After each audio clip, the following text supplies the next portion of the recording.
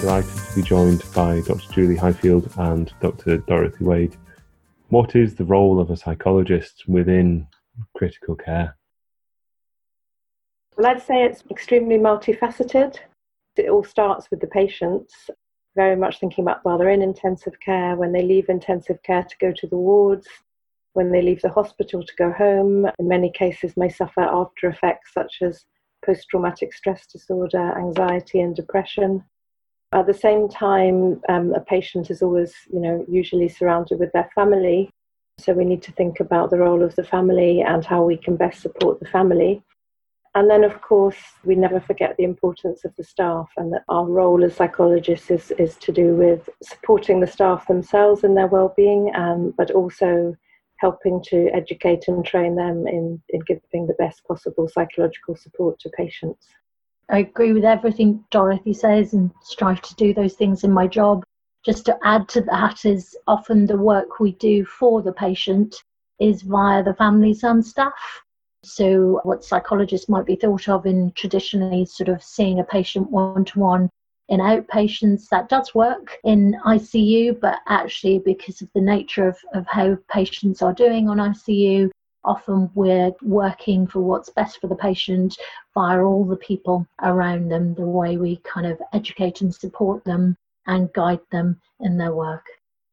And just to add one last thing, I think having a psychologist can almost be a bit of a symbolic role in the sense of it's a very traditionally biomedical environment where it's all about technology and medicine and keeping people alive and saving people's lives. And I think the psychologist's role is often to constantly bring back to the fact that this is a human being going through a pretty traumatic experience in most cases, and trying to do what we can to humanise the unit and try to sort of mitigate the difficult experiences that patients are going through. Dorothy, for you and I, that's where I guess what we would drive for is for a psychologist to be integrated into the ICU, that it works better if they're around and they're there every day. They can come to team meetings, they can come to family meetings, etc., rather than that sort of sense of bringing the psychologist when we need them and don't think about them later kind of thing. We have to kind of integrate as best we can, and there are models across the UK where psychologists are very much an embedded part of the team. I think we very much don't want to be a sort of nice person in a room that you can send sad people to see. Send people to fix, yeah. There is a role for that in some ways of having a space off the unit potentially, but we provide that kind of inside-outside approach, so it's good to have a foot inside, but also good to be able to step outside and look at the unit as a whole. And humanise is the lovely word that Dora used there. That is just a really nice way of thinking about that element that we try to bring. Thinking about the physical environment, because it can be a very harsh clinical looking place. I think we've quite often been involved in projects to think about bringing art into critical care, music for the patient, reducing noise at night. Quite often really obvious things that anyone could think of, it's just not often thought about. So even things like that, it makes the intensive care unit, it's a much more pleasant environment or much more less unpleasant environment for patients. But I think for staff, it helps as well, when the place does look less clinical, when you can hear music or see artwork, and especially at night, if it's not so noisy, it has an impact on staff as well that perhaps isn't appreciated. Yeah, I'd agree. It's interesting how things like bringing in a patient's dog or kind of using pets as therapy, the staff love it just as much as the patient do. In fact, in some instances, I think it makes the staff stay much more than it can do the patients, actually. So there is something about kind of just softening and warming the environment and taking away some of that kind of harsh clinical edge. Even just in the way that you put a photo of a patient as they would look in their day-to-day life at the end of the bedside. That's as much for staff members as it is for the patients. In fact, sometimes more so, because it really helps them to see beyond the diagnosis or the bed number and see the whole person. And we often ring the families and just try to get some background information about the patient, their likes, their dislikes. And when they wake up, we find out more from them about their wishes of how they'd like their day to be, when they'd like their wash, probably not at 6 a.m, which it seems to be prescribed they should have it. Then we sort of have whiteboards and we write up that information. So when you come along, you immediately know the patient likes football and hates Radio 1. It helps people to start to communicate as more of a human being rather than, as you say, the person with pneumonia and sepsis. I think also so many conversations in ICU are very protocol driven and very structured, but often finding out someone has a dog and likes football, it just adds the icebreakers and it takes away that sort of nervousness for staff and that uncertainty where they can kind of say, "Hi, Mr. Brown, did you hear on the radio, or I heard on the radio that your football team won their match. I thought you'd be pleased to know. I'm your doctor for the day. I'm here to talk to you about this." And it just kind of gives that little bit of connection. I think connection is a really, really important thing. Often in delirium, people can feel quite untrusting, if not to the point of paranoid of the staff. So sometimes having a way to kind of make that connection can be a really good way of creating some intervention with that and building that trust. We probably are very bad at trying to re-establish that trust in somebody with delirium. I think we feel that, studying delirium and learning about delirium and helping staff manage delirium is a really key role for psychology and something that we're bringing that's not really been looked into very well before. In intensive care, obviously delirium is quite well thought about and managed in other areas like care of the elderly. But I think we haven't been that good at really thinking a lot about the experience of delirium for the patients. I think what we've learned from the research is that delirium is probably one of the worst things that patients go through when they're in intensive care. There's been a lot of qualitative research where patients just describe, absolute horror through delirium. They experience really frightening hallucinations and delusions, just horrible scenarios, where they feel that the staff are torturing them, and then they feel they're travelling all over the world, trying to escape some persecution. So a lot of the time, the people that we're dealing with, they are actually in that state. They have no idea where they are. They think they're in some kind of hell, actually, and they're in a state of, really heightened fear.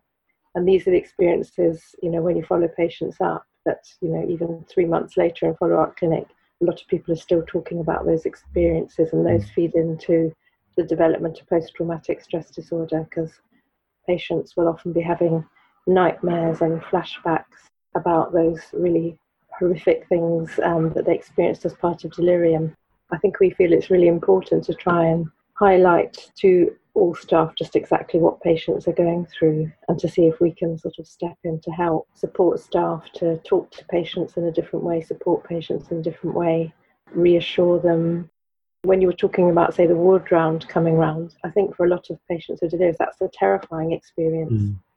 And the last thing you want when you're like that is a crowd of people to come round and stare at you and start talking about you, talk about how frightened that was, and they felt really crowded, a big crowd of 10 people coming around. Absolutely. And it can feed the paranoia, because they will tend to sort of speak in hushed tones and kind of keep looking to the patient and looking back. And actually, if you can't quite hear, you will then start to fill in the gaps. Dorothy's right. I would say in follow-up clinic, I'm always surprised if someone doesn't refer back to their delirium, actually. And there are different people integrate it better than others. Some are absolutely left traumatized by it. Some of the lucky few are fascinated by the fact that their brain can do that. So it's important to say that not all delirious patients go on to experience problems. But I think there is something in terms of that early intervention in delirium that is so key to psychology's role. Certainly there is something about, the kind of emerging evidence about delirium subtypes and trying to remove the potential source of the delirium, things like sort of sepsis, infection. But I think there is also a lot to do with the interaction. So I know patients I've worked with in the past where they've been able to express what's going on for them because I've asked the question about dreams and things they're seeing that don't feel quite right or feel uncomfortable. They've been able to reflect kind of further down the line in follow-up that actually hearing that was possible and hearing that that was something that was a kind of consequence of the treatment and the environment, and that it would pass, and that they weren't going mad or losing their mind, was actually a really, really helpful thing to do. One of the best things I ever saw in a ward round in terms of the top tips for doctors, one of my favourite doctors on our unit starts the ward round by going up to the patient, introducing himself, holding their hand and saying, "I'm Dr. So-and-so, you're in hospital, you're in intensive care, and you are safe." It was just one of the loveliest and simplest interventions, and something that all staff can do, because delirium terrorizes people, and often the themes are around feeling under attack, feeling unsafe, feeling imprisoned in some way. Become aware through research that one of the factors in delirium is sedation. And I think one of the roles of the psychologist is to constantly raise that topic in multidisciplinary meetings. Something I do a lot. I think I really annoy all my consulting colleagues because I'm always questioning, can't we now start to discontinue some of these sedative drugs? And I'll go, look, they're on 6 different psychoactive substances at the moment. This can't be helping. Can we start to reduce those? Doesn't make me very popular, but I think I think it's quite an important thing to do for the patient. Big role of psychologists is to be the delirium broken record, is to just keep reminding people. One of the things I find in the ICU, especially on bigger ICUs like Dorothy and I work on, is you do get a throughput of staff, and obviously with the kind of trainee doctors coming through, there's throughput there, and it's kind of sustaining the learning. And it feels like sometimes it's quite hard work for a psychologist because you're forever repeating yourself. Often I wonder, if we stopped repeating ourselves, would people then be forced to learn because we're not there to remind them? But at the same time, I think as is a role of almost advocacy for the patient and advocacy for the patient's perspective. I do think that, at least from a doctor perspective, we very much medicalise delirium. Somebody is diagnosed as having delirium and they often get put onto a psychoactive drug as a way of trying to manage it. It's worth pointing out that with all that research, there is no evidence whatsoever that antipsychotics prevent, treat, reduce the severity of or incidence of delirium. And actually in older patients, there's quite a lot of risk around using those drugs as well. We've talked an awful lot about what happens within the unit itself, but we've sort of touched upon the more outpatient setting of it. So would you mind talking about the role of a psychologist in terms of rehabilitation and once a patient has made it out of the intensive care unit? I guess there's sort of early rehab within intensive care. Certainly psychologists often work with the physio team, the speech therapist, to help someone engage in rehabilitation.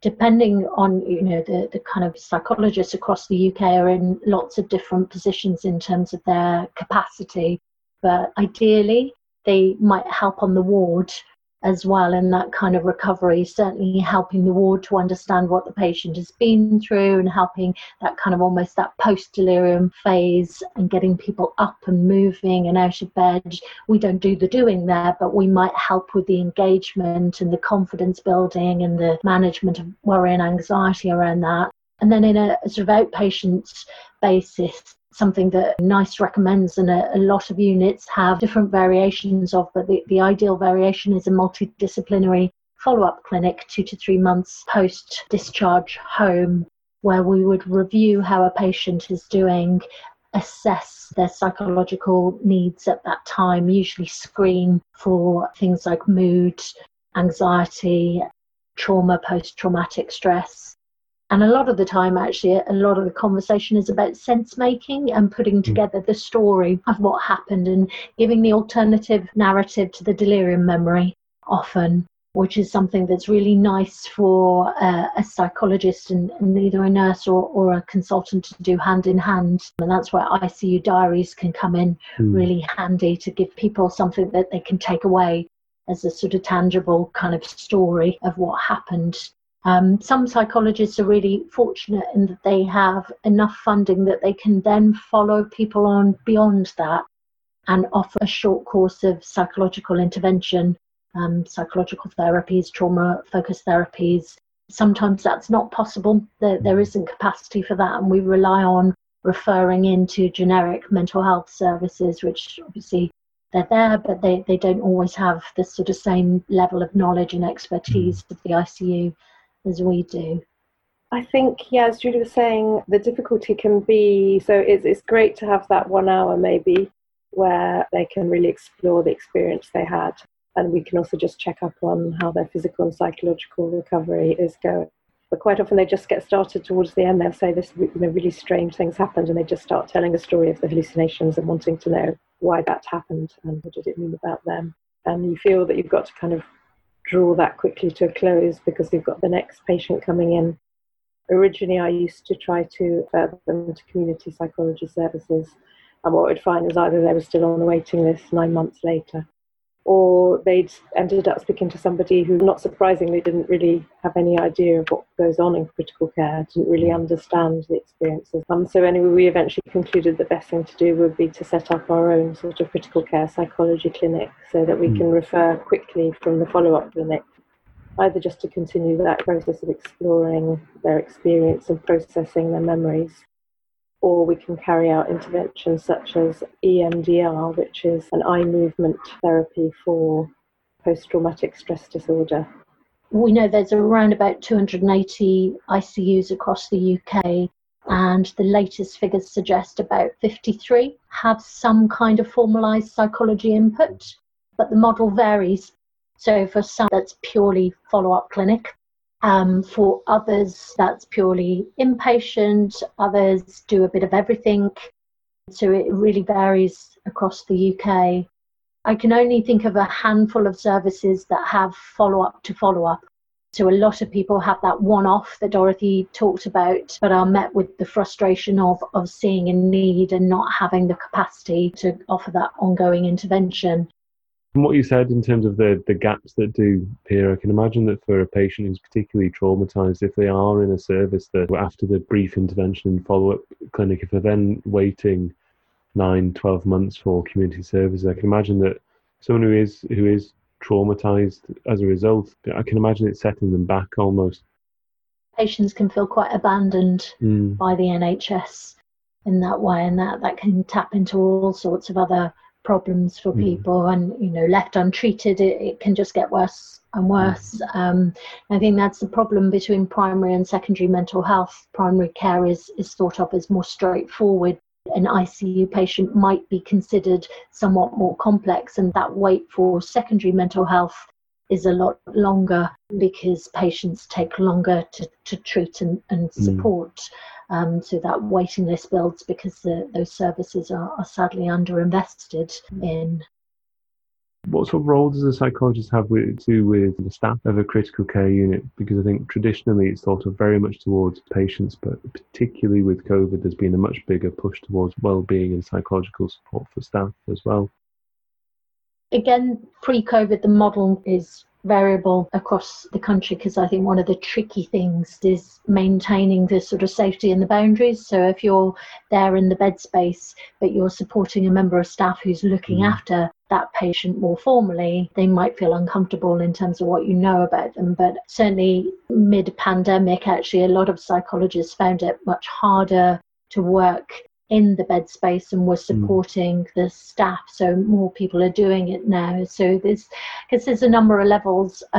One is the way in which we've already talked about, which is supporting the staff to puzzle through what's going on with the patient, and often supporting the patient's well-being and helping the staff to understand actually brings down that sense of kind of helplessness and infuriation and confusion in staff. So that's hugely helpful in their well-being at work. And certainly in terms of the way that we would kind of teach and educate staff about these things, both at bedside and more formally, can be helpful. But then there is much more specific to staff wellbeing, which is around kind of offering reflective spaces that we sometimes call reflective rounds, where we get together to kind of talk about the impact of the work, and either through themes or particular cases, particular patients that have been through that have been quite upsetting or quite thought-provoking for us, and helping and enabling that space to come together. Sometimes sort of skills to manage stress kind of sessions. Some staff find those quite helpful. Kind of team work and team days and team facilitation and how we look after each other is helpful. Certainly, I'm a great believer that staff experience comes from the way in which they're kind of looked after by their kind of leads and managers. So certainly for me, trying to kind of help and support them in their understanding of staff and getting the best out of staff and looking out for them is great as well. And in some services, it's internal, some services it's external, but providing that one-to-one direct support for staff. So helping them puzzle through work-related stress and kind of helping them make sense of what they've been through. Often work-related trauma. Again, trauma is a big part of our role. Making sense of that and kind of working through that, and sometimes signposting onto mental health services or occupational health services if needed. This kind of work also goes back to, I think, what we were talking about before about humanising the ICU. And I think in this case, we can play a role in helping to humanise the actual sort of work culture of the ICU. Because I would say that traditionally the work culture in ICU was maybe quite harsh, hierarchical. We also did some surveys about staff, and there was a lot of, fear of being blamed, fear of making a mistake and being blamed for it. So I think what we've really tried to do is just sort of make it okay for people to talk about how they feel at work, for everyone to be able to open up about how work makes us feel. And this affects everyone. So I think it's been very much about helping people at all levels. It's great also if senior people will talk about that and show some vulnerability. So it's just been a very slow, gradual process in our unit, and others I'm sure too, of just getting people to be able to speak up and to open up. That fear of blame, what also goes alongside it is that fear of vulnerability as well. And in that kind of culture, well done Dorothy for naming the culture, that very man up kind of culture that we see in ICU is like the culture we do see in the NHS, but plus, it's really exaggerated in the ICU. And I think often staff will feel like they're failing if they're affected by the work, and actually you can't walk in the rain without an umbrella and not expect to get wet, really. And I think it's a very old-fashioned culture to expect people to be fine with what they do. And I think what happens in terms of burnout is people learn maladaptive ways of being fine and appearing to be well. And I think sometimes people try to really heavily disconnect from the work to manage it because they're expected to not kind of connect with the patient's story. And, things like the stuff we were talking about earlier, like bringing in a photo of the patients. Over the years, some staff have said, I prefer you not to do that because I prefer not to think about the patient as a person because that will cause me to burn out. And actually, what's interesting is there's a small but growing evidence that actually the more we can carefully emotionally connect to the patient's wider story, the less likely we are to burn out.